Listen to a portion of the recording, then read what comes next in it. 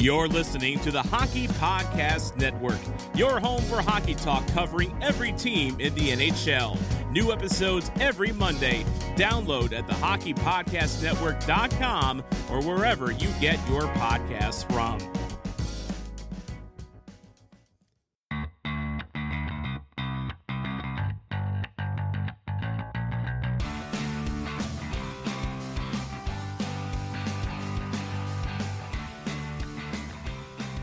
Hello, and welcome to the Tip of the Iceberg podcast, episode number 70.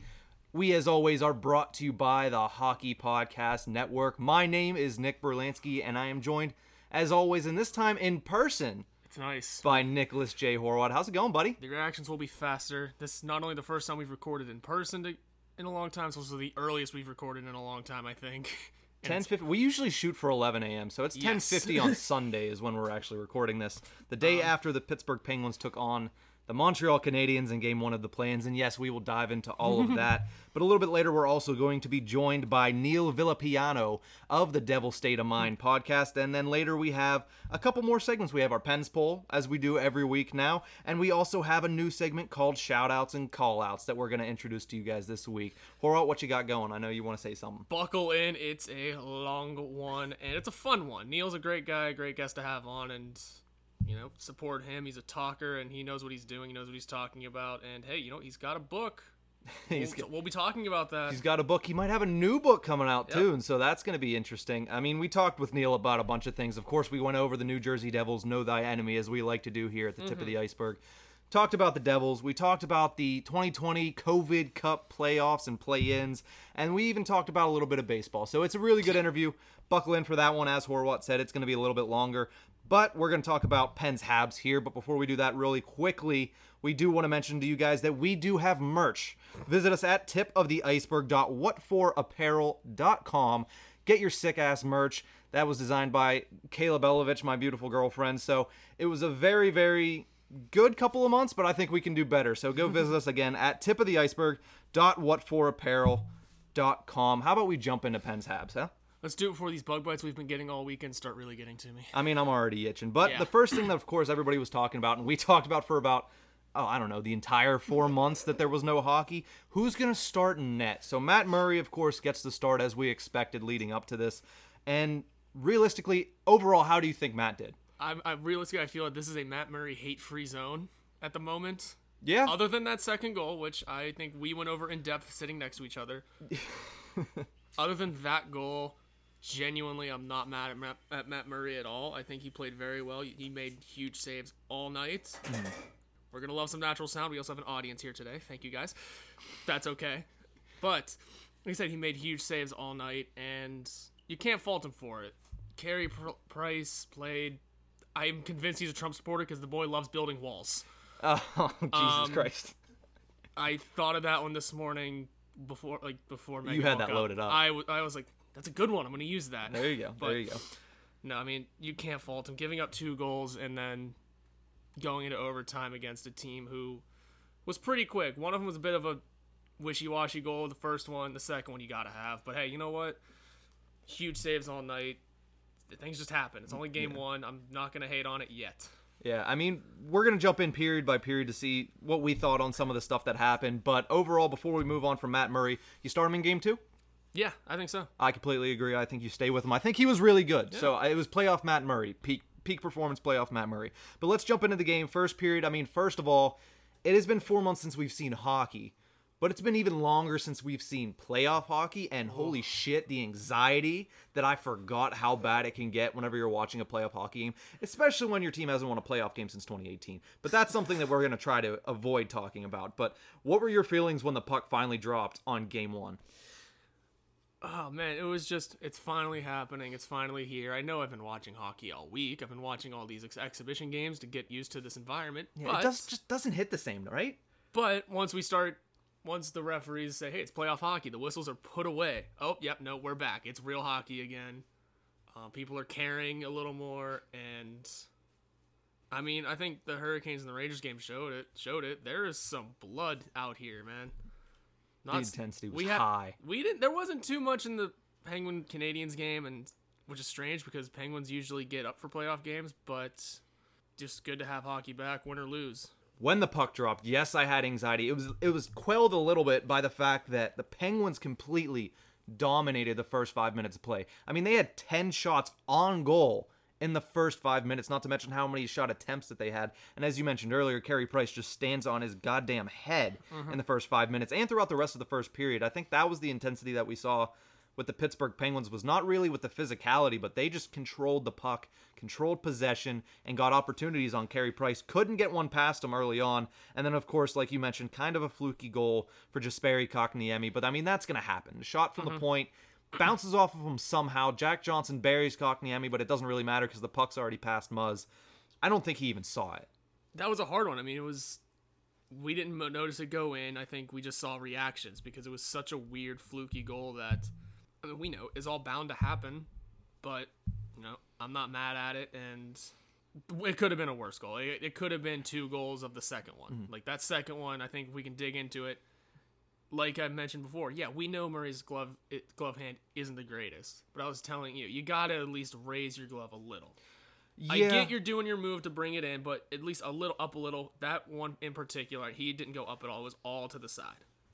Yeah, there was no raise. It's a lot easier in the replay when it's in slow-mo that you can really tell the mechanics, but I mean, it's really a split-second thing. Yeah, and I understand that. It's just as the couch potatoes we are, we see that, and my Yinzer comes out and says that, but I also do understand it is like the split second of the game, but you want something better. As a fan and as yourself, I'm sure even he could look at that and say, I gotta be better. Yeah, I mean, before we even bump into that second period, we're just going to go back really quickly to the first period. The fact that they were on pace for 54 goddamn shots on Carey Price, and he had not given up literally an inch. Some of those opportunities were grade A scoring chances. He made it look really easy. Yeah, it's like I said, Carey Price was shutting us down, standing on his head, and just being the Carey Price that everyone said is going to be the Canadiens' X Factor. Yeah. Well, guess what, guys? He's here. Now we got to beat him. Now we got to learn him. It's like Thanos in the Avengers. He's coming. Carey Price is coming, and he did, and he shut us down, and that's why they won. Exactly. So, on that second goal, you mentioned Matt Murray. Yeah. I'm kind of more upset at what happened before that, which set Nick Suzuki off. And that was Brian Dumoulin, of all players on the back end, to just stand up at the blue line and turn the puck over flat-footed. So, not only do you turn the puck over and they get the 2-on-1 from exactly where they want it from, you're flat-footed, so you can't even catch up to them. So I think that was the big thing on the second goal.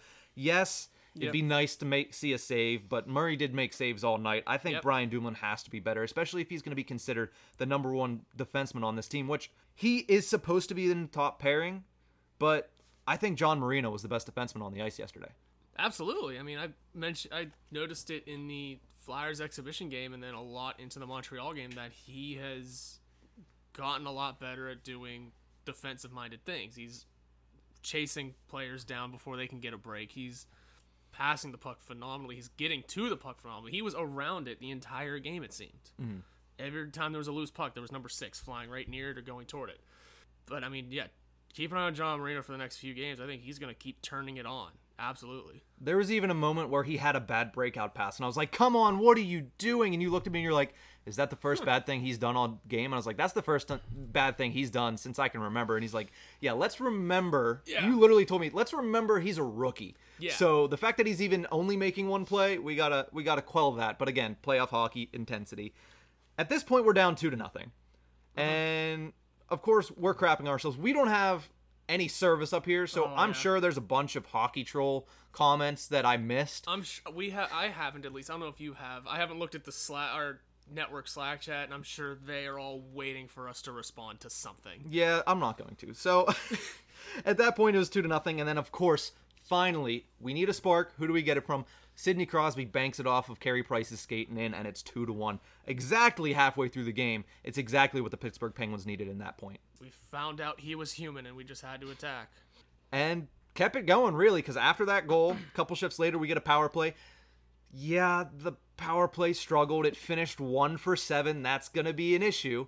Didn't convert on a long 5-on-3. Exactly, yeah. That was the hard one. And early in the third period in a tie game, too. You really need to convert on that. And it wasn't so much that we didn't convert because we weren't trying. We were ripping shots off, but it's just Carey Price standing on his head. I mean, we don't have the numbers in front. I mean, I don't have... We had over 40 shots on goal that game. I meant like on that particular 5-on-3. I don't know how many we took. We can't really dig in to look for it. But for now, from what it seemed for us, it didn't seem like we had it out. I mean, our first unit was out there almost the entire 5-on-3, so it's not like we were losing battles and having it be chipped out.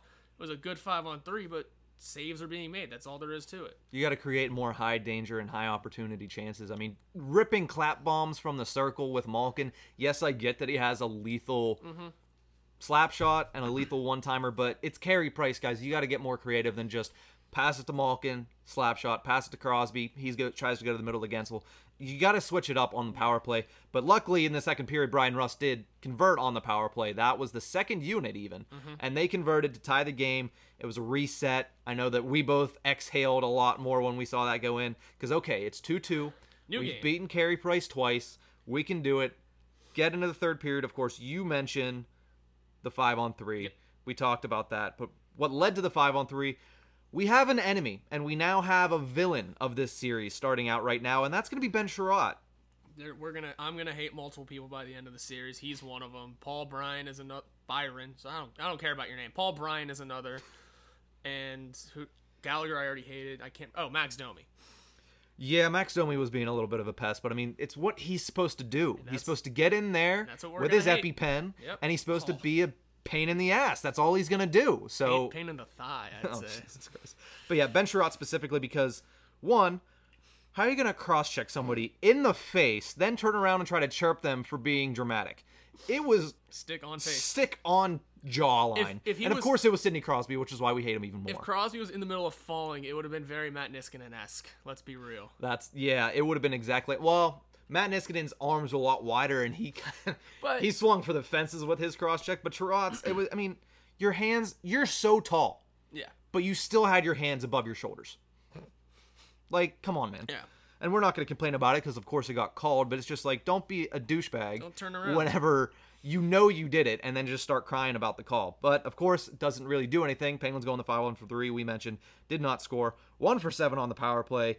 Montreal looked like they were trying to play physical, but it just came across as dirty. Yeah, they were just behind. A step behind, it seemed all, There was a lot of grabbing and a lot that wasn't called, which is good because it's the playoffs. We don't want that. We saw the Penguins do it as well. So anybody that was complaining about some of the calls, which I know I was, but in that time, you notice that both teams are doing it. I know we just, praised John Marino for everything he did, but there were two times I can remember being like, that's a hold on John Marino, but we're going to let it slide because it wasn't called. The grabbing and holding, I feel like they were letting it go, but it was stuff that was egregious, like the trips, dueling penalty shots, one in the third period, one in overtime. We'll get to the one in overtime, but in the third period, Connor Sherry makes a hell of a play. Yep. To just read the play, splits up the defenseman, and goes straight in on a breakaway. He gets hooked or held or whatever they wanted to call it because I really didn't think it mattered. It was penalty shot either way. Yeah. And he misses the net. Well, the rest of the third period goes. Nothing happens. We go into overtime. Of course, both of our collective hearts just decided to almost burst. I was holding a beer against my chest, and I could feel my heartbeat through my beer can, which was, I have never experienced that before. And that was just an intermission. So we get into overtime. We mentioned Jonathan Drouin gets a breakaway. Gets held wishy-washy, but it's fair. It's fair, I guess. And we thought Connor Sherry's penalty shot was bad. Holy crap. The only way it could have been worse for Jonathan Drouin is if he just Marchand. If he pulled a Brad Marchand, exactly what I was going to say. He just forgot the puck at the red line. But that was pretty bad. As far as penalty shots go in a playoff game, those have to be two of the worst in NHL history. We can at least say Sheary got a shot off. Yeah. While Drouin just misstepped. Even if he was getting it off, it looked like Murray was there. I will at least say that. Murray was on him. And maybe it was just a little shake, but who cares? Either way, neither of them scored. A lot of chances back and forth. Montreal really controlled that overtime. They came out ready to play in that overtime. They really didn't seem all that dangerous throughout the game. Even when they were up 2-0, it was like The Penguins controlled this, though. Like, you got a lucky bounce off of Kotkaniemi and then a bad mistake by Dumoulin, and that's what happens. And it was 2-0, just like that. Penguins being the way they are, came back. In that overtime, though, Montreal, it was 11-4 at one point in shots. And then, of course, they come down in on the break. A play made defensively by, I don't remember exactly who. I know what pairings and what lines were out there. It was our fourth line, and it was our third D pairing that was out there. They tried to cut it to the middle, bounces back. Jeff Petrie comes in, steps up from the defense side, and he just rips a shot that Matt Murray probably didn't see much of, but it was a perfectly placed shot. Yep. Low blocker side in the 6-hole, right over the pad, ends it for the Canadiens. They take it. They lead the series 1-0. And, I mean, what can you say? It was called by Shane Ryan and State of Hoppy, who were both on the Hockey Podcast Network. They came on episode 68 and 69, respectively, and nice, and said the same thing. They said Montreal's going to come out and win that first game, but they both fully expect the Penguins to come back and win the series, and so do I, to be completely honest. We for sure know there will be hockey played on Crosby's birthday now. Well, I wouldn't say no, for we don't sure. know that yet. I spoke too soon, but there should be hockey we can played edit on that Sidney out Crosby's if shit birthday. happens. I'm not editing shit out. Fair enough. You have a long episode today. Yeah, Carey Price stole this game 100%, though. Like, I mean, that's the story of the game. We expected Carey Price to do this, and he did. We knew he was going to steal 1, maybe 2 games. If they won the series, it would be because of him. And so far, so good for him. He stole this game. Yeah, I mean, it was bound to happen, right? For the Penguins, as long as they're the third game of the day in Toronto, which they were on game 1, it's not going to be pretty. Nope. None of these games are going to be pretty. The ice was sloppy. You could see it was bouncing all over the guys on both ends. So it's fair, but it's just, you can expect that kind of just sloppy games. You need short passes to win in these games and to score in these games. And just keep peppering Carey Price. Eventually he's going to break. You saw it in the second period. And then, of course, he collects himself because he's Carey Price. But can he do it for 2 more games? That's going to be the question of this series going forward. Is the Penguins set the precedent of, we control the pace of play. And Carey Price set the precedent of, that's fine, you're not scoring. So what changes and what gives? That's going to be the story for games 2 through hopefully maybe 5. Who knows? At least hopefully 4. At least 4, please. But unless you have any other comments or discussions points from game 1, I think that's all that I saw in game 1. What else do you have? I got nothing else, and I don't know if you have. I haven't looked at Twitter yet to see Yinzer's react to Matt Murray being in net. All I can say is, for now, he's still the starter, and going forward, he needs to have an egregious loss. And that one wasn't an egregious loss. Yeah, definitely starting with him in game 2. We both mentioned that earlier in this. But right now, we're going to send it over to our interview with Neil Villapiano, the MVP show, covering the New Jersey Devils 2020 playoffs and some other stuff. So I hope you guys enjoy that, and we'll be right back here afterwards. This episode of The Tip of the Iceberg is brought to you by Manscaped, the best in men's below-the-belt grooming, offering precision-engineered tools for your family jewels. Got a crazy bush? I may not be a contractor, but even I know that if you trim your hedges, your tree stands taller. This is why Manscaped has redesigned the electric trimmer. Millions of balls are about to be nick-free thanks to Manscaped's new and improved Lawnmower 3.0, featuring advanced skin-safe technology to keep your soldier polished and cut-free. If you're like me and like to handle this kind of business in the shower, the Lawnmower 3.0 is waterproof and features an LED light, so even guys as blind as I am can see what they're doing. If you are listening to me, you are one of the first people to hear about this life-changing product, and you too can experience it firsthand. Get 20% off and free shipping with the code THPN at manscaped.com. Again, that's code THPN for 20% off and free shipping at manscaped.com. Trust me, your balls will thank you.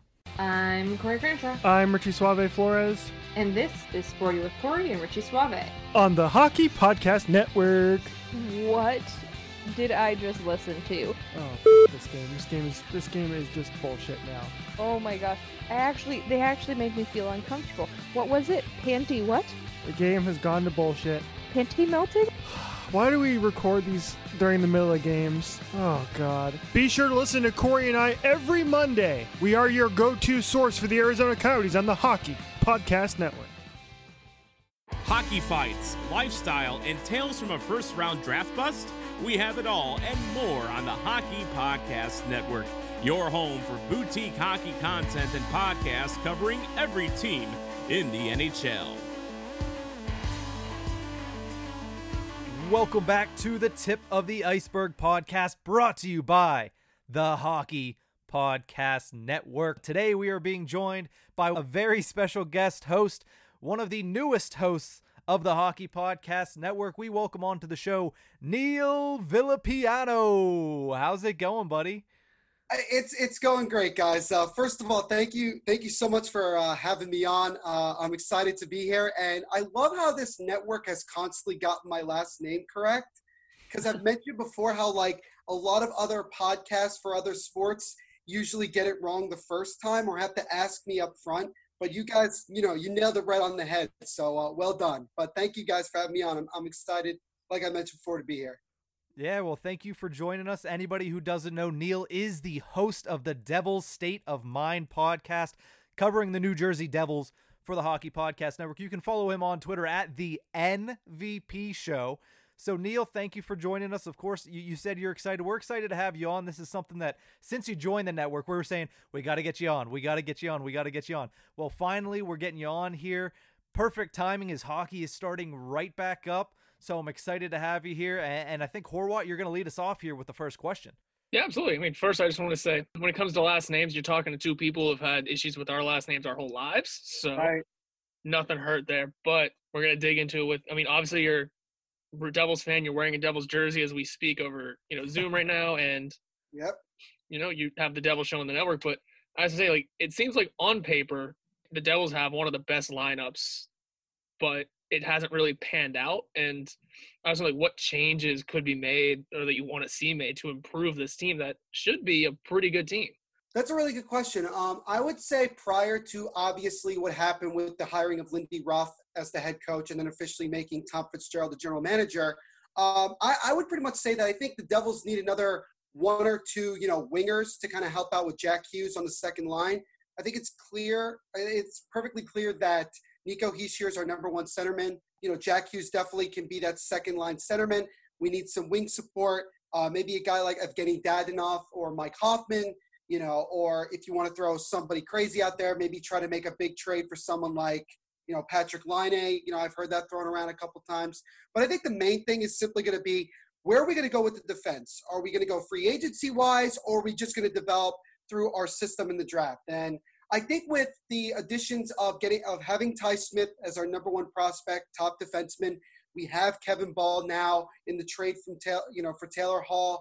I think that we have an opportunity to build our defense and make it one of the younger defenses in the NHL and just build it from the back end up, I guess you would call it. And so I think that would be the number one thing. But I would say probably the thing I think about the most out of everything is simply that, who is going to be the Devils' backup goaltender? Are we going to go with Corey Schneider and just let him play out the rest of his contract? He did show a lot of, the Corey Schneider of old during the second time he got called up just before, we had the work stoppage.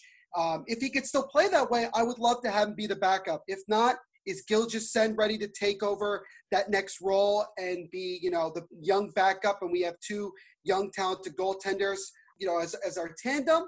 That's a great question. And there were expectations this year that didn't go our way for numerous reasons that I've talked about before, especially about a coach whose name I will not mention because I'm tired of it. And I wish him no luck whatsoever with Nashville in the postseason. But anyway, there was a lot of things that went wrong. I think anything you could have thought of to go wrong did go wrong for us. And what's good is that we finally, accepted that we are a rebuilding team. And now we're taking that first major step towards that. Yeah, and a big part of that is what you mentioned, taking off that interim tag of Tom Fitzgerald and him really telling everybody, hey, listen, it's going to be a few years. And I've heard you mention it. They finally admitted that they are in a rebuild. And then, of course, they go out and hire Lindy Ruff, which was a little bit of a surprise to everybody who was thinking of who they were gonna pick. So what were your thoughts whenever that initially happened? And also, as I heard a couple weeks back, does it change your opinion at all hearing that Lindy Ruff is a big TikTok guy? Well, first of all, I didn't know that. Thank you for sharing that with me. Frankly, I don't care because I'm not a big TikTok guy myself. Okay. I do have an account, but I just watch them. I I basically do it to stay up to date with the memes that go out in this world. That's probably the biggest reason that I have it.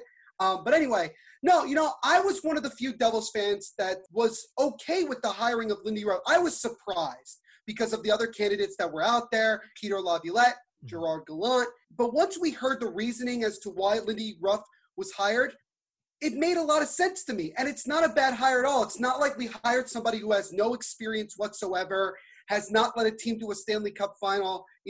No, we have a very experienced coach, one of the winningest head coaches that's still in the business today. And the thing that I will defend that a lot of Rangers fans, and probably Andy as well, is that, he did such a poor job with the defense. Well, Lindy Ruff is not a defensive coach. He never has been. He's been an offensive coach. He did it in Buffalo. He really helped develop both Jamie Benn and Tyler Seguin's game in Dallas. And he's going to do a lot with the offense that the Devils have. We have a young core of talented, scorers in Nico, Jack Hughes, Jesper Bratt, Nikita Gusev, Kyle Palmieri. And then we have guys that are coming through the fold. Michael McLeod, if he can finally score a goal in the NHL, which I feel like he might be one of the most unlucky players to have ever played for the Devils simply because he can't, find a way to score.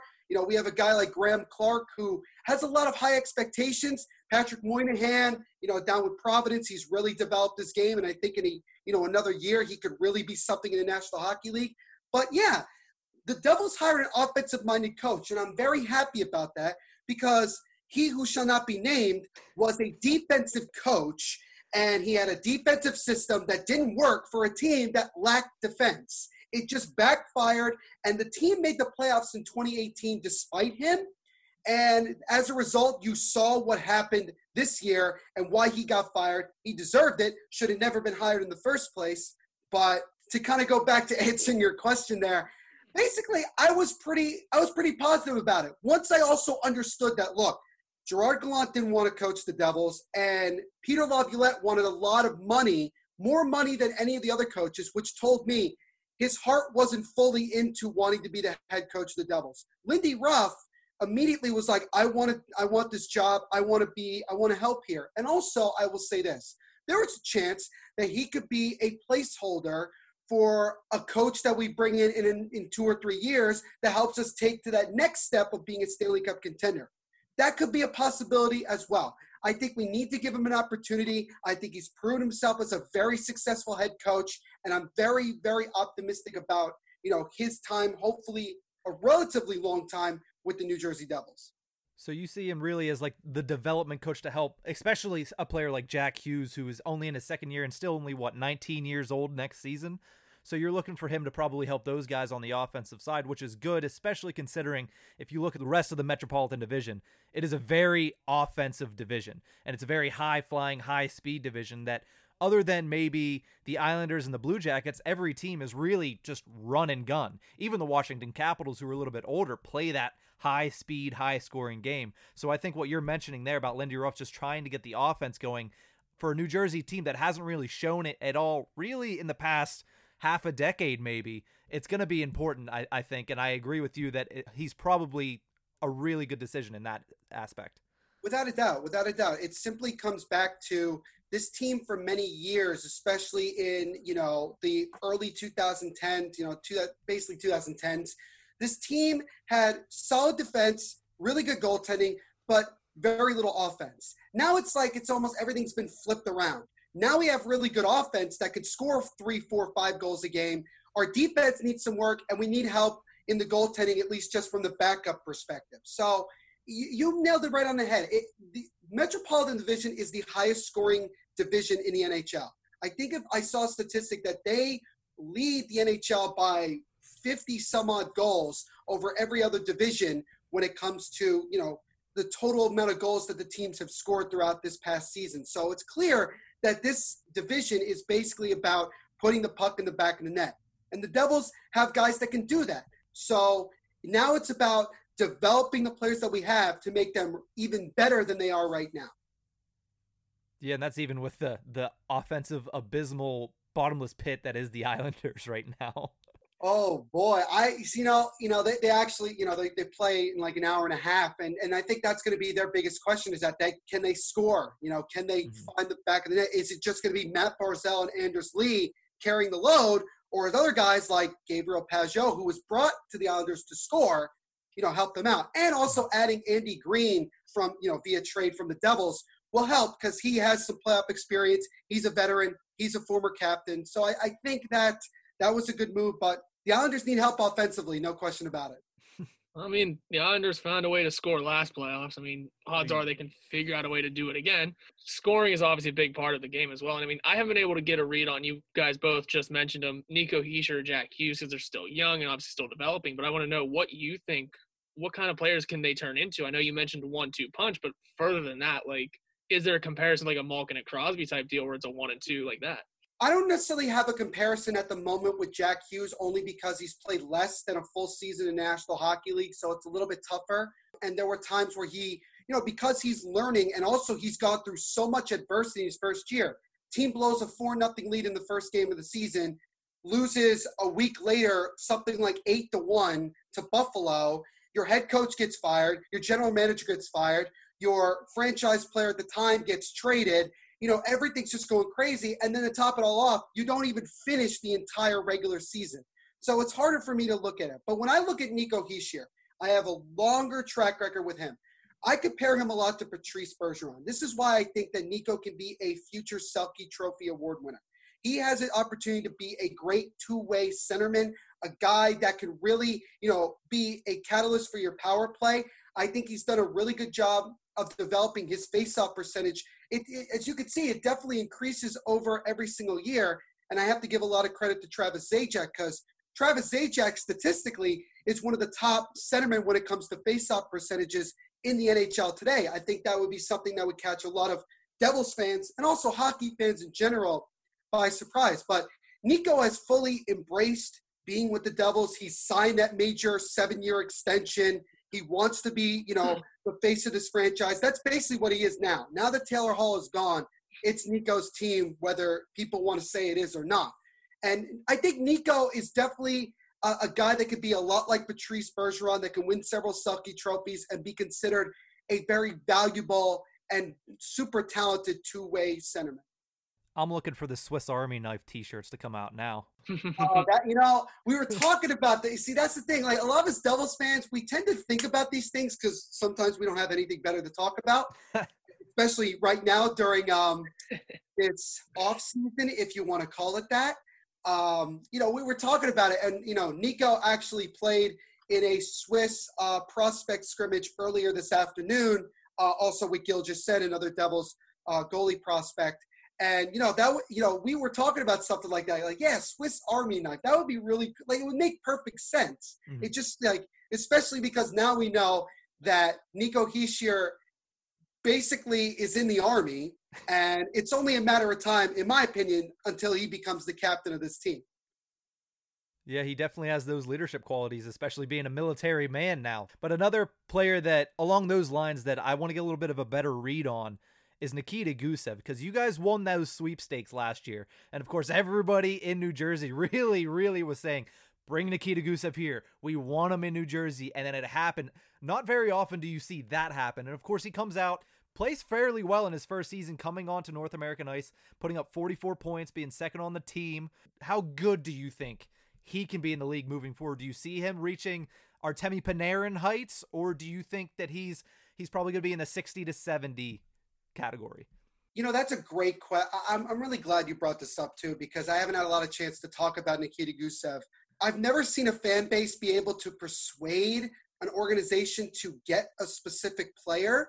I know that obviously the Devils organization won't admit it, but I think it's true that us as a fan base, we were pushing it every day. The minute that we heard the rumor was the minute that we pushed it every single day that, let's get Gusev. We need to get Gusev. Look how talented he is in the KHL with a wider ice rink. And, the KHL is not, some schmuck league. It's the second toughest and best league in the world for hockey other than the National Hockey League. And we got the best player in that league, and we didn't really give up very much for him. We signed a 2-year deal with him, and I think that we are going to extend him, or we'll just give him a contract at the end of this upcoming season, because even though Gusev is on the higher side of his 20s, getting close to 30, he's still a guy that can be productive for another 4, 5, 6 years. And if you were to ask me, I definitely can see a Artemi Panarin-like player out of Gusev because he has a very dangerous shot. See, the reason the Devils got him in specifically was because of his goal-scoring ability. This guy was the top goal scorer in the KHL for 2 of the past 3 seasons before he came to the National Hockey League, and he was far and away the top player in that league. And he struggled early on for multiple reasons. One, you got to get accustomed to NHL ice and the way that the game is played in the National Hockey League. 2, he who shall not be named did a very poor job of allowing him to just play hockey. He had an uncanny ability to make it so that the players somehow forgot how to play hockey. It was incredible, to the point where he's getting benched every other game, and every time he comes back in the lineup, he scores a goal. But once that man got fired, Alain Nasreddine did a really good job of just allowing him to play the way he was capable of, and he made so many other players around him better. There was that line of Travis Zajac, Blake Coleman, and Gusev that would score game in and game out and be this productive line. Then when Coleman got moved, it was a line of Pavel Zacha, Jesper Bratt, and Nikita Gusev. And he was still putting up points. And basically now, he's the only player on our team that has multiple nicknames. You got Goose, you got the Magic Man. I call him the Russian Rifle. That's my personal favorite. But, he is an incredibly talented player, and a player that I have not seen have that much talent since, I hate saying this, Ilya Kovalchuk, which I try really hard not to want to flip out when I say that name. But he has that goal-scoring ability. And I think now that he's gotten relatively a full year of NHL hockey, I think now he's going to blossom and really take that next step into being much more of a goal-scoring threat.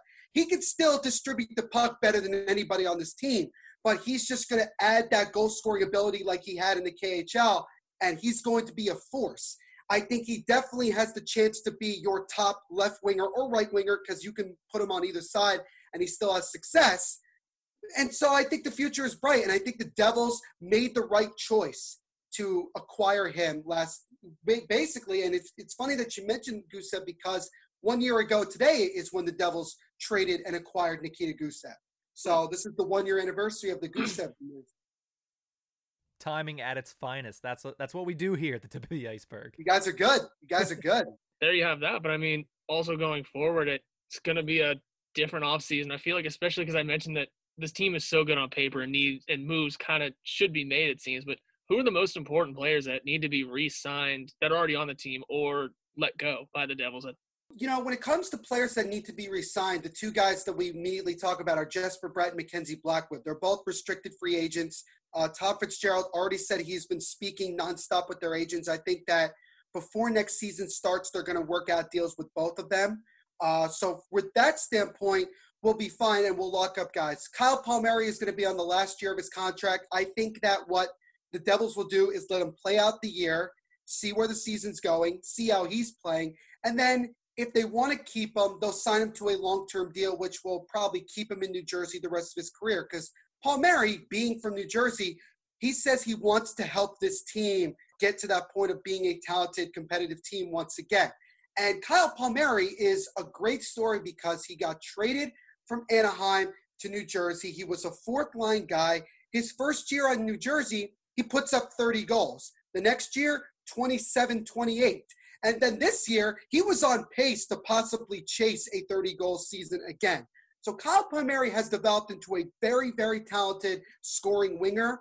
I know that the Bruins particularly were willing to give a lot for Kyle Palmieri during the trade deadline. But I love what Tom Fitzgerald said when he was asked why he didn't trade Kyle Palmieri. He said, "Why do I want to trade a 30-goal scorer? You don't get those very often. It just doesn't happen all the time. So you want to keep that talent." And that's why I was happy that he did, because also Palmieri has term. He would have had, contract rights with the Boston Bruins for next season. So it makes a lot of sense in many different ways that Kyle Palmieri stays on this team, and I expect the Devils to keep him long term. But things could certainly change within the next, 12 months when we're here next summer, we'll see what happens. But, Fitzgerald wants to be young. He wants to have a young, talented team. And I think he's going to give a lot of our young prospects an opportunity to make the NHL roster. I mean, what do you think of also a guy like PK Subban going forward, coming off the worst season of his career and being worth $9 million? I mean, from my perspective, he's personally a guy that I've never really liked as a player. Phenomenal personality guy for the league, but just as a player, I just watched this decline, and it looked like a train wreck this year. Basically, he's asking how much of that $9 million is going just towards his Instagram followers and not actually his on-ice production. Oh, geez. I kind of figured this question was going to come up because a lot of people have been asking me about it. First of all, 18 points, that is putrid to say the least. I mean, I did not personally expect him to be that bad. Again, I want to put some blame on the coaching for that because I've defended that PK Subban has never been a defensive defenseman. Like whether he was in Montreal or Nashville, what is he known for? That big slap shot, being the number one defenseman on the power play, being that guy. Exactly. Doing that celebration, the arrow and everything. That's what he's known for. And when he was given the opportunity to be that type of player with the Devils, he showed it. If you don't believe me, just go to when the Islanders played the Devils in the Nassau Coliseum. He scores right off a face-off on the right side on a power play. He just unloaded the shot, and Varlamov had no prayer of stopping it. You put him in that position where he's comfortable, he'll succeed. So do I feel that trade was bad? Yes and no, because, again, Jeremy Davies is a guy that is still unknown. He did very well at Northeastern, and I think had the chance to definitely become an NHL player, and maybe he will in Nashville. Steven Santini, he's a third-line defensive pairing guy, and I'm not wild about him. He did have many opportunities, but he just never seemed to stick in the lineup consistently.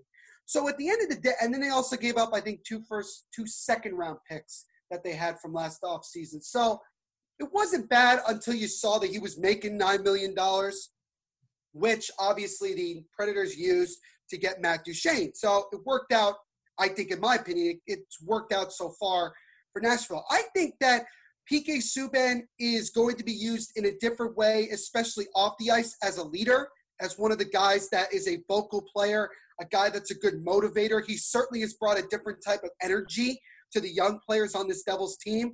Everybody really enjoys playing with him and being around him. So I think the Devils will probably try to keep him. If not, he'll probably end up being one of the guys not protected in the Seattle expansion draft. I think that's the number one guy that a lot of us expect. But if he could have a bounce-back season this year, I think the Devils will try to keep him. I could see PK Subban rocking that Kraken jersey. He wouldn't look too bad there. I don't know if I'd go as far as to say as I'd buy that. But I mean, hey, when there's a guy that's lifting with Dwayne "The Rock" Johnson.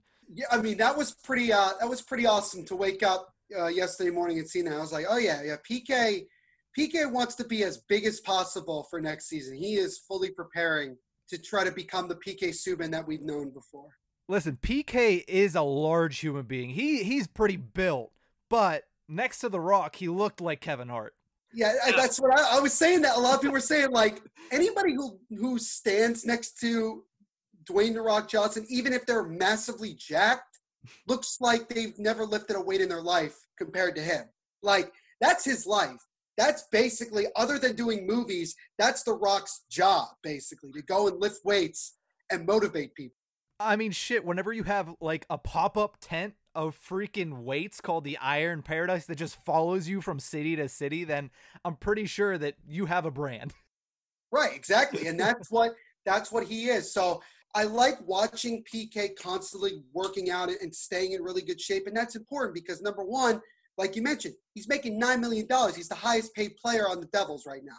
He has an obligation to try to bounce back for next season. And I think he will. I think now that he's gotten through that season, he likes being in New Jersey. I think he's really appreciated playing for the Devils. And, I think that he will get the opportunity to bounce back. And I think Lindy Ruff, being the coach that he is, understands the type of player that PK is. And I think he's going to give him that opportunity.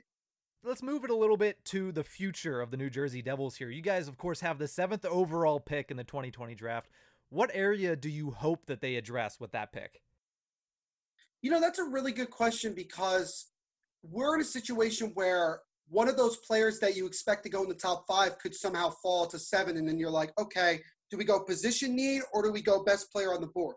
And I mentioned this before because I did a podcast episode about this 2 weeks ago on the Devil's State of Mind, where I said, look, there's 2 guys like Marco Rossi and an even longer shot, Tim Stützle, who could possibly fall. You never know. You have Lucas Raymond, you have Alexander Holtz, you have wingers who are offensively gifted. And if they're there at number 7, it's hard-pressed not to want to take them. But I think that most likely if the guys go the way that they're projected to go, I think that most likely they'll go defenseman, and it's probably going to be either Sanderson or, I can't really think of anyone else. I mean, Byfield could be a possibility if he's there. But again, there's so much uncertainty with everything right now. And once we get to the draft, look, there's going to be very little scouting because there's going to be no combine, no person-to-person interviews. It's going to be a completely different way of evaluating and, scouting these players that somebody could slip through to 7 that the Devils would be stupid not to take. So my guess is that they'll most likely go position need if everything goes the way that it's projected to go. So I expect them to go defenseman, maybe 2 or 3 wingers. Knowing how the Devils do things, they'll draft a goalie in the 6th round who's like 6'7" and 235 pounds and will play in the ECHL because they do this every year. For all we know, they might trade one of those first-round picks that we possibly could have.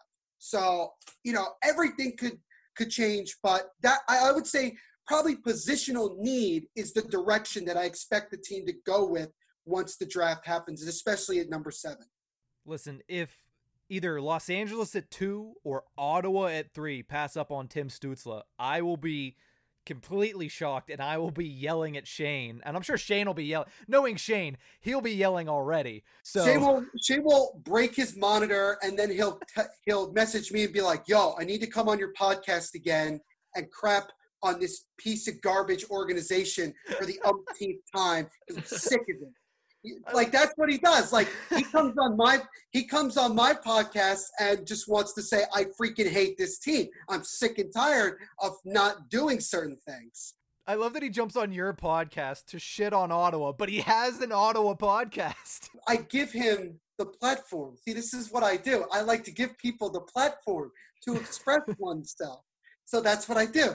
When we watch the draft lottery, and do not start smiling because there's no way you guys are getting the number 1 overall pick. Well, I hope you're not getting it because you're gonna beat Montreal. It's not gonna happen. Yep. It's not gonna happen. But I remember when the draft lottery happened, and all of you guys were on the group chat just going, I knew this was gonna happen. We knew it was gonna happen. We just didn't want to believe it, but it happened. Shane goes, put me on the damn episode right now. So I Zoom called him, and I didn't even intro. He just goes, I'm done. I'm freaking done. I'm sick of this. I knew this was going to happen, and I hate the NHL. It's a BS league, like all these things. And it was just like, I'm not going to say anything. Say what you need to say, and then I'll intro you in. Like, that's how we'll start. And that's how it was when I was with him and Bayou when I first, jumped on the network. That was pretty much it. No intro, just press play, go. Let's have a debate for a half hour, and then we'll intro. Oh, gotta love those Shane. Are the good ones. You get some pure entertainment out of that. But hey, that's why I have him on a bunch, because that entertainment value there. It's great stuff. But I mean, you seem very confident in this team, no matter what position they're in. So going forward, do you think this team can be a real contender in the near future rather than the far? Near future, I do think so. If we can just make our defense a little bit better. If we can make it a little bit better in the near future, then yeah. Because I think offensively we have a team capable of scoring 3, 4, 5 goals a game and being relatively competitive. We have a lot of confidence in Mackenzie Blackwood. He showed it last year, albeit averaging 50 shots a game because we couldn't block anything worth a damn. And for a while there, he was the only goalie that was playing literally every game because Schneider was stinking up the joint. Louis Domingue was arguably one of the worst backup goaltenders I've ever seen in the history of hockey. Gilgeous-Sen had like 1.5 games and then somehow got sent down. So Blackwood had no help. But I still hope that he doesn't regress, which I don't think he will. He's still very young, and we can go from there. But I think if you add a little bit of help on defense and make it a little bit more middle of the pack, this team could be competitive in a year or two, just being a playoff contender. As far as a Stanley Cup contender, you got to wait another 3 or 4 years because we got to let more of our prospects develop. We got to see how some of the younger guys on the team already are developing and just go from there. So I do think, to answer your question, that this team can be competitive within the next year or two if we make some tweaks here and there. You mentioned Blackwood a lot, and before the season, before we were even tip of the iceberg, we had a separate, just random podcast that I think only got like 6 or 7 episodes in before Dylan swooped us out of obscurity. But we were talking about young goaltenders, and we talked specifically about Mackenzie Blackwood, Kata Hatt, and Thatcher Demko. And we had the conversation of... Wait, did you really just say it like that? Did you say Carter Hart's name legitimately like that? No, I purposely just made, like, Carter Hart is his name. I said Kata Hatt just because... No, that's why I was saying, like, I just want to make sure I heard that right. Yeah, right. Okay. Yeah, that's not my original accent, but we're good with that. All right, gotcha. Thank God it's not your original accent over there. Oh, that'd be fun. I'd like to hear, I would have been interested to hear that. They're calling water water, and it just gets weird. I mean... Yeah, right. Yeah, and like in Wawa over sheets is some stupid stuff like that. I don't know. But we both mentioned that we liked Blackwood a little bit more than we liked the other two. And personally, I mean, I think he played just as good, if not better, than Kata Hatt this year. But it's just the team in front of him wasn't the same. So I think you have a really good goaltender there and somebody that's finally been able to be a number one that will establish himself the first time probably since Brodeur has been there, right? Absolutely. Look, I like to use the goaltender position like the running back position in football. A running back is only as good as his offensive line. There are some players in NFL history that were able to do well despite an offensive line. Gale Sayers, Barry Sanders. Maybe if you want to say Saquon Barkley, you could if you wanted to throw him in there. But, with Martin Brodeur, like the classic thing has always been like, oh, he had such a great defense. That's why he's not considered one of the greatest goaltenders of all time. Well, he's broken every single record you can think of. He just has one fewer Stanley Cup than Patrick Roy, who, by the way, had he beaten Patrick Roy, would have one more Stanley Cup than him. But that's besides the point. Yes, the Devils had some Hall of Fame defensemen. Niedermeyer, Stevens, Danica. They had great defensemen. Mackenzie Blackwood, albeit would make some great saves and keep the team in it, the defense can you can only save so many shots, and your defense has to get in front and try to create some traffic and make it more difficult for your opponents to to score a weak goal or a screened goal or whatever you want to say. That was why I defended Corey Schneider for several years while people were saying he sucks. Why did we trade for him? We gave up Bo Horvat in theory for Corey Schneider, as Shane wants to say. It's things like that. Well, Corey Schneider statistically was one of the top goaltenders for a period between 2014 and 2017. He just didn't win very much because the team couldn't score, and they would lose 2-1, 1-0, 3-2. Now he has some offense, but his defense is crap, and as a result, he has struggled at times, and you're seeing it also now with Mackenzie Blackwood. So if the defense of the Devils can improve, Mackenzie Blackwood will continue to play well. They'll start winning some games because of Blackwood, and they'll start winning some games that Blackwood may not have a good game, but the offense picked them up and we won 5-4. And the win-loss record and the stats itself will start to be more obvious to say, yeah, he is that good. And I agree with you. I personally think that, and maybe because I'm biased here, but I personally think that Mackenzie Blackwood is better than Kata Hatt. You want to say it like, I'm not wild about him. He didn't look that good against the Penguins, in my opinion, yesterday. But again, that's just me. But I think Mackenzie Blackwood has the potential to be a very, very talented goaltender for years to come if he's given the right tools to succeed. We'd like to thank you, first of all, for coming on, but we have a couple more questions really quickly. I know you've already given us a lot of time, but when this comes out, the first couple days of the play-ins will have already happened, of course, but what are you personally expecting as far as this postseason goes, and who do you see as the favorites right now to take the COVID Cup? I call it the Rona ring. That's mine. I feel like they're trying to get the Rona ring. You know, that's. I mean, you could call that with any sport that's playing right now, like the NBA, Major League Baseball. You can call it whatever you want, but this is, you know, I give this a lot of thought. I would say that when it comes to the playoffs itself, it's going to be weird, and it was already weird just seeing no fans.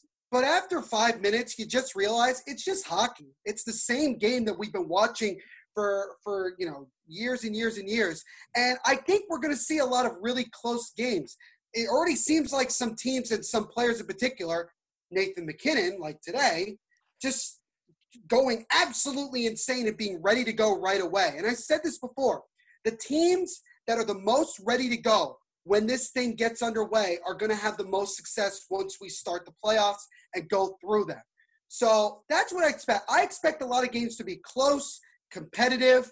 I expect there to be some cheap hits like I saw today with Tom Wilson being an idiot like he usually is. I expect there to be some competitive games. As far as who I think could do it, I have a few. So, like, it's been hard to make a prediction because with this year being so unpredictable, you could literally pick anybody and nobody would think that you're wrong because it could happen.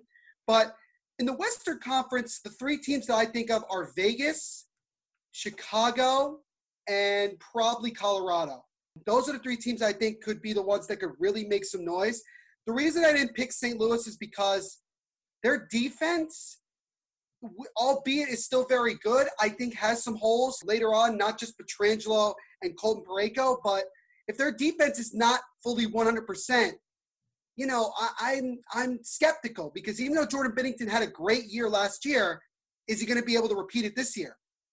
The way hockey gods usually do it is that eventually the game humbles you. It does give you some experience to say, okay, well, now I know to not think that way in the future. But, you know, again, who knows? In the Eastern Conference, everybody's going to laugh because I think I might be the only one that's picking them. But I got to go with Columbus. I have this sneaky suspicion that the Blue Jackets are going to go into this and say, well, we knocked out Tampa in 4 last year. Who says we can't go to Toronto and kick everybody's ass? I mean, we can't. I mean, can we do that? Why not? We've done it before. And John Tortorella is a playoff coach, and he pushes his players well beyond their capability. They lost Panarin, and thank God they lost Bobrovsky to free agency. And at times they look like a better team than they were last year. And now that they get Seth Jones back, you have a goaltending tandem with Elvis Merzlikins being arguably one of the most surprising storylines of the National Hockey League, an offense that can score 2 or 3 goals a game and really be a tough physical team to face.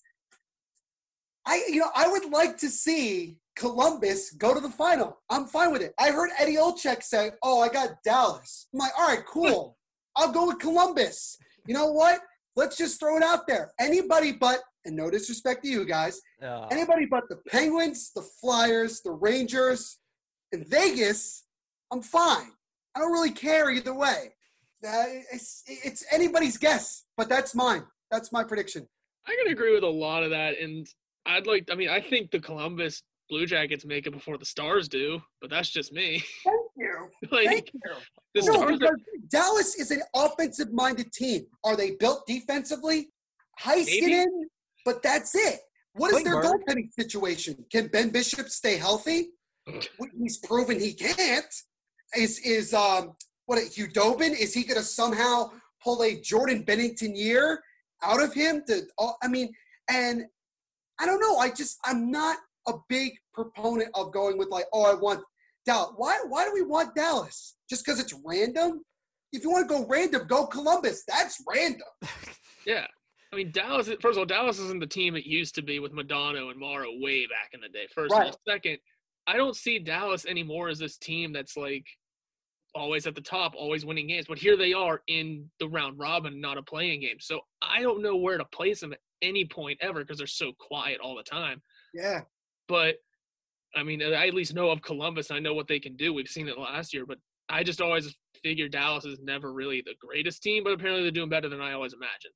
So I can see Columbus over Dallas, but I don't know about anyone else. We're talking about a team that was also 1 shot away, 1 inch away from taking out the Blues in last year's playoffs in double overtime. Then they got Roope Hintz gets another year of experience. They add Joe Pavelski, which when you want to talk about playoff performers, Joe Pavelski's a playoff performer. I know you got something. To be fair, he has struggled somewhat in Dallas because I don't personally believe he's happy being there. Because look, the Sharks had 2 choices. Either you give Erik Karlsson the money that he wanted, or you bring back Pavelski. And they which one I would have chosen, and it wasn't. I would have chosen Pavelski. I personally would have chosen Pavelski over Erik Karlsson because Joe Pavelski is one of the best puck tipping, players I've ever seen in my life, and he is a dominant player. And I will state this, and people might shoot me, but I actually have 2 teams that I'm a fan of in the NHL. The San Jose Sharks are the other one, so I have a personal problem with Pavelski ending up leaving to go. I mean, he went to Dallas, which didn't anger me. Had he gone to, like, Vegas, I'd have been like, okay, now you really, like, of all the teams to go to, you want to go there? You know, when Pete DeBoer became the head coach in Vegas, I was like, well, if you can't beat him, make him your head coach. Why not? You got nothing to lose. And speaking as a Devils fan, it's like, dude, he's going to take you to the Cup final in, like, the first year or 2 that he's there, and then that's just going to be the highlight of the entire experience. But, you know, Joe Pavelski is a playoff veteran. He is a leader. If he can help that team, sky's the limit. But that defense, other than Heiskanen and then the suspect goaltending, I don't see how you could really say, oh, yeah, Dallas is definitely a Stanley Cup contender out of the West. Well, you got St. Louis, you got Chicago, which I think has way more experience in the recent years when it comes to Stanley Cup contention than most teams. You know, you got Colorado. I think Winnipeg is a little bit better than the Dallas Stars, but they have a really weak defense. But again, it's 2020. Literally anything can happen. I already projected that somehow the Mets were going to go to the World Series this year because why not? I think the Denver Nuggets are going to play in the NBA Finals this year. That might happen. Out of all the predictions, that might be the one I might be the closest to being right. A couple things. One, if Columbus does do this, you're on record, and we will praise you to all everywhere that you picked it. You're the first one that I at least heard. And I'm going to buy an Elvis Merzlikins Stanley Cup jersey and wear it every freaking day because I just want madness. I want chaos. I want people to say, Columbus, Ohio is a Stanley Cup champion. Really? All right, cool. Why not? Why not? Yeah. Shoot, man. You know, the Capitals won the Cup 2 years ago. The Blues won their first Cup last year. The Pens won back-to-back before that. Let's just keep going. There we go. Talk about 2016 if you're going to bring that up. And I was there for that. Fun fact, I was at Game 4, and I was pissed off because you guys, of all the teams the Sharks to play with an opportunity to finally get over the hump to win the Cup, they played the freaking Penguins. And I knew they weren't going to win that series because Crosby and those boys somehow just pull it out of their ass, even if they're not as good as you think they are. And 2017, did anybody think they were going to win the Cup? I mean, I thought they were going to get knocked out. But no, they end up winning it again. And who do they play? Freaking Nashville.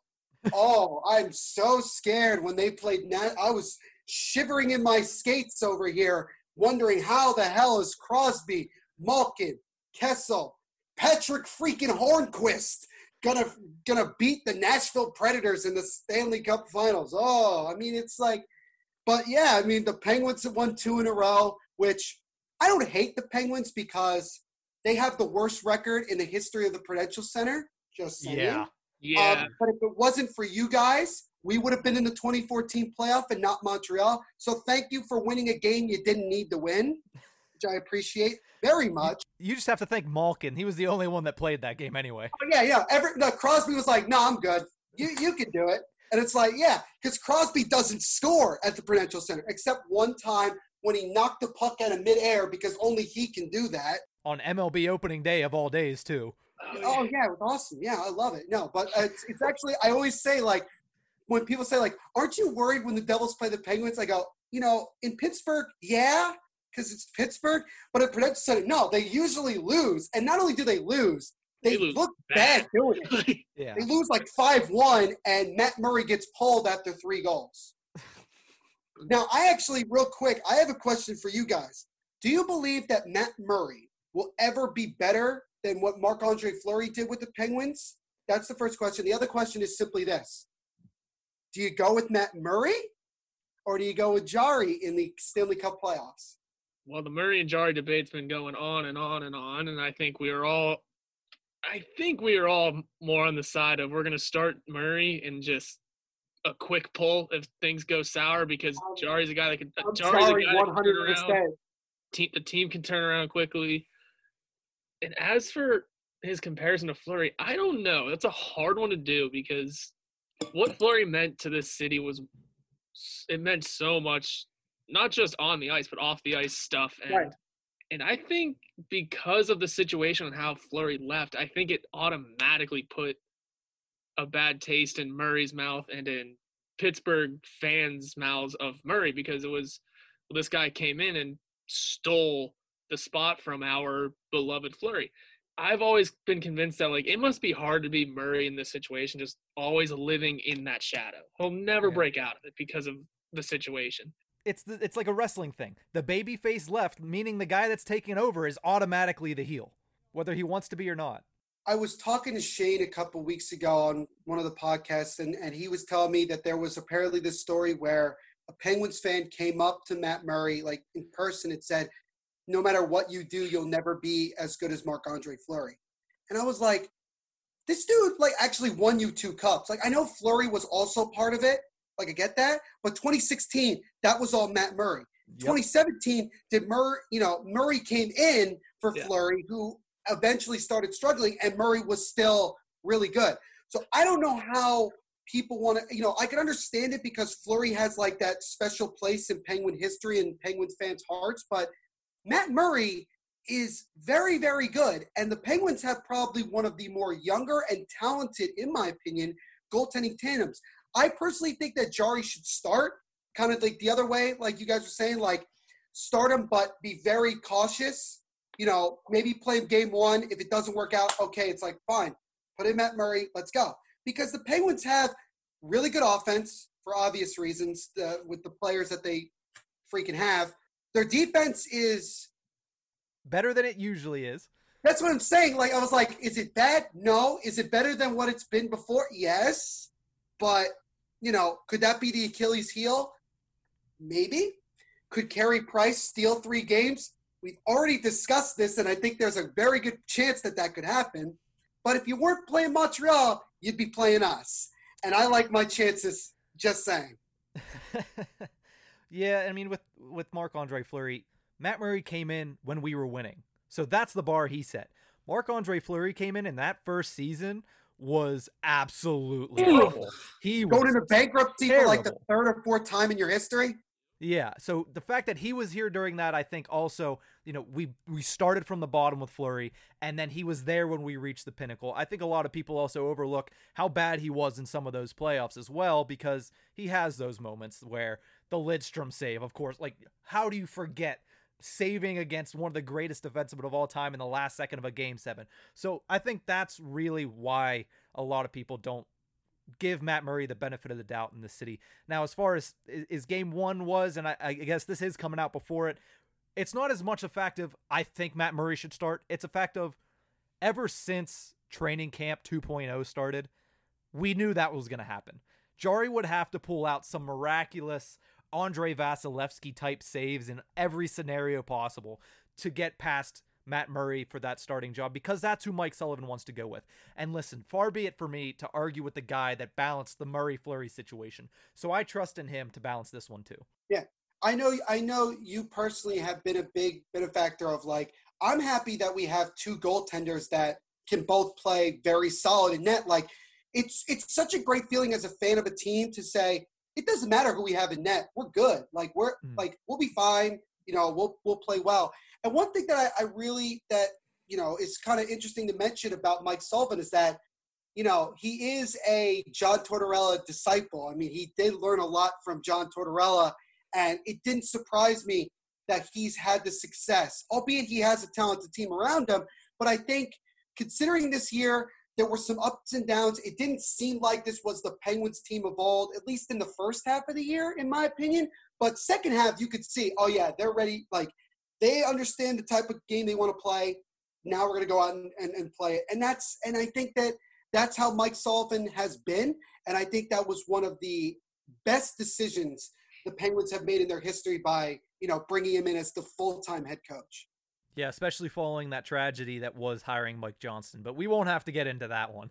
We're going to give you a second or a couple minutes here to plug whatever you have coming up. But before we do that, I do have a very big question for you, and this is coming from me personally. Oh, God. You mentioned very briefly on an episode a couple weeks back that you may be working on another book.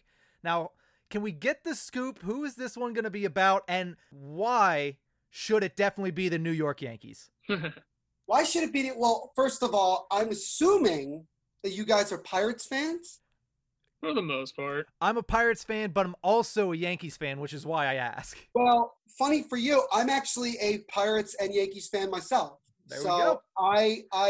My dad, big fan of Roberto Clemente. He saw him play when he was young, and that's how I became a Pirates fan.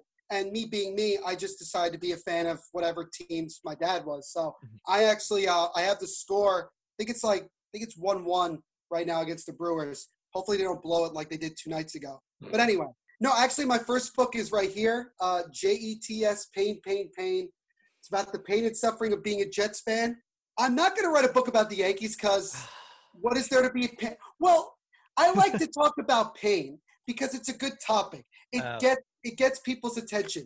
Writing one of the millions of Yankee books out there is not something that I think would be. I will say this. I am writing a baseball book at the moment.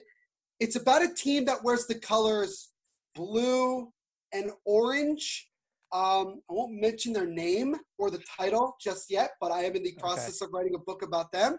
I've already been in the process of figuring out what hockey team I may want to go after. There's a couple out there that I could go after, but we'll see. So what you're saying is to look out for a Seattle Kraken book coming up by Neil Villapiano. Exactly, right. You got me. Yes. I can't wait for that. I'm going to be saying it's going to be called Welcome to the Crack House.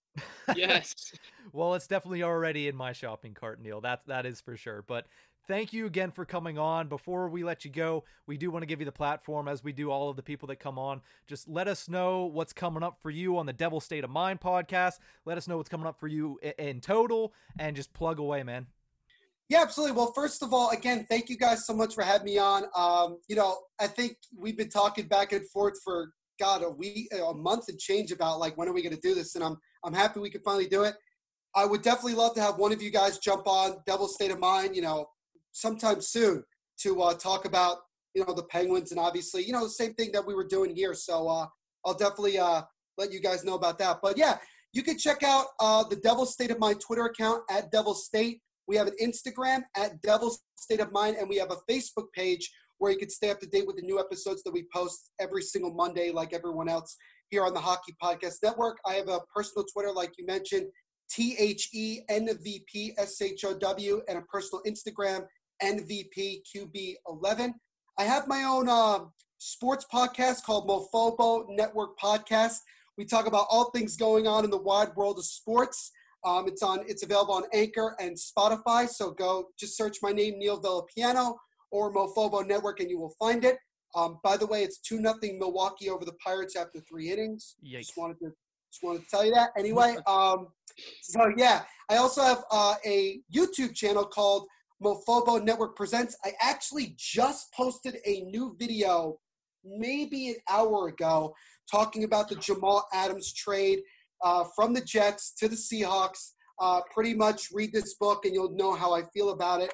Anyway, you can check out Mofobo Network Presents on YouTube, where I post a weekly video just like the podcast. We have a Facebook page just like the Devil State of Mind, where you can stay up to date with the new podcast and YouTube episodes that we post every single week. And last but certainly not least, like I mentioned, go check out my book on Amazon.com, JETS, Pain, Pain, Pain, the agony and the ecstasy, no ecstasy of being a Jets fan. So if you're a Jets fan, a football fan, if you know someone who's one of those, or if you just want to support me, it's on sale right now on Amazon for hardcover and ebook for the price of $19.69. And if you're a Jets fan, you probably figured out why I chose that price. So, but yeah, that's pretty much my, as Bayou likes to call it, paragraph and a half outro. That's more of a 5-page essay, but I love to hear all of it every single time.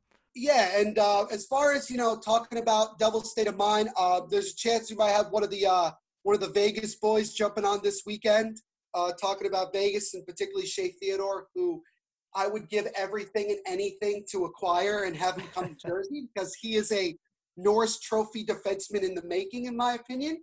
Have that. I've been talking to a couple guests. We've already had some really good guests on the podcast, a lot of really good things to talk about, even in this situation with, in Devil's World, not much going on. But still, it's been a lot of fun.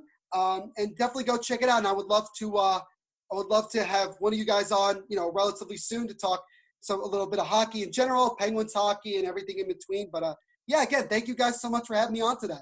Well, you say when and where, and we'll definitely be there. So everybody, please go check out Neil Villapiano on everything that he just mentioned. I won't go down through it again because we know everybody has to get back to their days. But Neil, one more time, we appreciate you coming on, man, and I can't wait till the next time we talk. Yeah, I hope the next time we talk about how the Penguins lost in 3 straight to the Canadiens and didn't get the first overall pick. That'll be the... Okay, maybe I'm not looking forward to it then. Yeah, maybe not. Yeah, but no, again, yeah, I'm here. I'm ready whenever you need me. Sounds good, man. Thank you. Of course. Thank you goes out to Neil Villapiano for joining us on episode 70 of The Tip of the Iceberg, and realistically making sure we're not talking about the Pittsburgh Penguins losing a game 1 for over an hour. That really hampered us from saying, let's just talk about the Penguins for an hour, which was nice. And it was nice to sit there and talk a little bit about the New Jersey Devils, the only Metropolitan Division team to not make the 2014 playoffs. Sorry, Neil. Had to bring that one up. Did bring it up when we were talking. No, so. I didn't even realize that. Good, fun, long interview. It's nice interviewing guys when they're able to have conversations like that. I mean... Oh, yeah, he's a talker, and I love every second of it. Yeah, he's good. He knows what he's talking about. He knows what he's doing. He's passionate about his teams. We can see that come out pretty clearly, and there's nothing wrong with that. No. I mean, if you go to any of the podcasts on this network, the people that are covering that are very passionate. They might not even be or were fans of that team whenever they started. I mean, look at Isha Jerome. He's very wide about the fact that before he started the Soda Pod, he's a Canucks fan. He's from Vancouver Island, but he is he's probably one of the biggest Minnesota Wild fans I've ever seen now. Yeah. So the fact that he just loves that much, that team, it's what this network is about. So go check out the Soda Pod, which we were actually on this week, just a last-minute jump-on segment. Yeah. So go check those guys out. Go check out every podcast on the Hockey Podcast Network. But we have a couple more things to do here before we let you guys go this week. Last week's Pens poll, it was prediction time. How do you see this series playing out? Let us know why below. This is the first time any of our polls has had all votes on all 4. I believe. So it was nice to see that. Of course, the winner was Pens in 4. For that to happen, as of right now, the Pens are going to need to win the next 3 games. The 11% that said Pens in 3, sorry, you're already wrong. Well, yeah. But 53% said Pens in 4, 33% said Pens in 5, and 4% said the Habs would win the series. Just at all. So after seeing that, and after seeing Game 1, I know our predictions were... You said Pens in 4, I said Pens in 5 initially. Do you change your thought process after Game 1? No. Let me come back to you after Game 2. Because it would have to change at that point. But a lot of people said Pens in 4. Everyone we talked to said Pens in 4. It seemed like the general consensus among Pens Twitter. Yeah. Everybody said Pens in 4. So, except for me.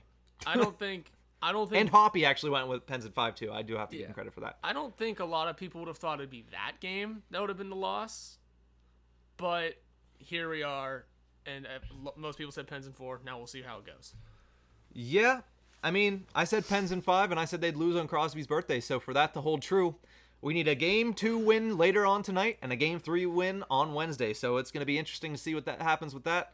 Everybody go check out our Pens pool every week. We, of course, discussed it in the second half of our episode. So that was that Pens pool. We have one more segment to go. It's a brand new segment. I'm very excited about this segment because I think it's a chance for us to get a little more creative in who we're either making fun of or commending. It's called Shoutouts and Callouts, and what we're going to do, obviously, shout out one player and or team and or person and or anything and call out the other one for this past week. And of course, we're probably going to be centric around the return to play. So, call out. Horvat, who you calling out this week? Whoever ran the sound during the exhibition games, whoever ran in the crowd noise thing. I don't know if it was the NHL, NBC, CBS. Not CBS. CBC. CBC.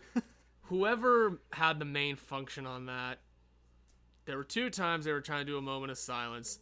And how easy is that in an empty arena to do, right? No, you're pumping in crowd noise. For Eddie Shack and Colby Cave, there was pumped in crowd noise during a lengthy moment of silence for Colby Cave. Oh, that just irked me and a lot of people, I think. But I mean, because you figure, it's your easiest job, a moment of silence in an empty arena. Yeah. You want to really get people's, like, chills going? That's it. Don't pump shit in. That's all I got to say. Yeah, that seemed like that seemed like a little bit of an oversight on the NHL's part. I get they're trying to go for a natural feel, and that's what it probably would have sounded like, maybe. The Colby Cave one, no, wouldn't have sounded like that at all. That one would have been dead silent. But just brutal having even the slightest bit of shouting at all. Yeah. My call out this week, and I talked about him a little bit earlier when we were talking about Pens Habs Game 1. My call out goes to Brian Dumoulin. I'm calling him out on that turnover because even though it doesn't happen very often, this is not the time to start doing that. I mean, it was horrendous, to be completely honest. And I get that it's a small mistake, but small mistakes like that could be the difference in the playoffs, especially when it's a 5-game series. So my call out this week goes to Brian Dumoulin. I don't foresee me calling out Brian Dumoulin very often in this segment, but he gets my inaugural call out. An honorable mention goes out to Mike Milbury because he is the worst color commentator in broadcast history. So he doesn't officially get it, but he's definitely on the list if he keeps acting like a dumbass. Bad. Yeah. So we'll move over to the positives. We'll finish on a positive, finish strong, and that's the shout out. I'm going to start off this one, and I'll have you round it out. I'm going to shout out the NHL completely. Yep. Because they had 0 positive coronavirus tests through all of Phase 3 and all of Phase 4. So that's the way that they're doing this, and we mentioned a lot in the lead up to this. If you're not going to do it right, don't do it. Don't put these guys' lives in danger unless you're ready to do it the right way. And I feel like so far, they've done it the right way. Like I said, no positive tests in Phase 3. Yeah. None so far in Phase 4. So fingers crossed that continues. But shout out the NHL for actually doing this correctly. And I'll be honest, dude, some of the pictures and videos I'm seeing from inside the bubble look sweet. I wouldn't be mad at, I get they want to be with their families and everything, but I mean, dude, while you're there, enjoy it, right? I mean, it's a hell of a consolation to be where you're at. Yeah. Like, you're there playing hockey, you're playing in the playoffs, you're playing for the greatest prize in the sport. You're away from your family, yeah, and that hurts. But I mean, the NHL and their teams have really accommodated them pretty well. And the way I saw it, I think I mentioned it to you or someone that, I mean, how many of these guys, played hockey growing up that had to travel and were in a hotel for maybe a week at the most? Mm-hmm. Yeah, it's not a week. Hey, for 8 teams, it is only going to be a week. Yeah. So for the most part, you're thinking, it's kind of old school again. You're in the hotel at all times because, some teams may have had a more strict coach that said you're not going out. Mm-hmm. I don't know. I didn't play ice hockey, but I get that feel of it's almost like Pee-wee hockey again. But I'm going to shout out the Calgary Flames for making me eat my words, every little bit of them. For my first question, every time the Flames go into playoffs now is, who's in net? Because it should be Dave Rittich. Who is it not? Dave Rittich. Who's winning their game anyway? The Flames. Yeah, they did something the Penguins didn't do, and that was win Game 1. One big. Yeah. Huge. And here's the thing, I'm not mad at the Flames. I like the Flames. I wish they were a better team. Apparently look like one now. But Mike Smith in net, right? Correct? Or he's in Edmonton. Cam Talbot. Cam Talbot in net, even worse. Hey, screw it. If it's getting you wins. But my thought is, you're just making me eat my words. Way to go. Cheers to you. Yeah, Mike Smith got torched for the Oilers on day 1. Yeah, he did. I mean, that's going to do it for this episode of The Tip of the Iceberg. Don't forget to check out our sponsors at manscaped.com. You can use code THPN for 20% off and free shipping. You can get products like the Lawn Mower 3.0. You can also check out coolhockey.com/THPN for your official NHL jerseys. Use code THPN for 30% off. Again, that is coolhockey.com/THPN. But like I said, that is it. You can follow us on Twitter at Nick Horwat41 and at Nick_Berlansky. You can also follow the show's Twitter handle at Iceberg Podcast. Check out the giveaway that we're doing. For the rest of the week, we will be selecting a winner on 8/7, Sidney Crosby's birthday. Hopefully there's a game that day. Like I said, check that out. It is our pinned tweet. If you want a signed Tristan Jarry puck, get yourself a chance at that. If you want to, argue in our comments about how we should be starting. We'd love the conversation. The conversation, the spread of maybe more people seeing a tweet and entering the contest. Let's get some. Yeah, we're excited to give this away. Get your chance to do this. We're excited to send this to somebody. We want to see somebody win it. Our podcast can be found anywhere you get your podcasts from, so please subscribe to us and rate us on Apple Podcasts, even in the rating, and leaving a comment. Who do you think we should start next game? Leave that as a review. That's fine as well. Do what you got to do. Rate it 3.5. Okay, don't do that. No. 5 stars only, please. They put the 3 in the parentheses and only you see it, and then 5.0 stars. Yes, that's fine. There we go. Like he said, 5 stars only. But we're brought to you by the Hockey Podcast Network. You can visit them on Twitter at HockeyPodNet or at thehockeypodcastnetwork.com. Every team, everywhere. Exhale, Pens fans. It's only one game. Exhale, Berlansky. Thank you.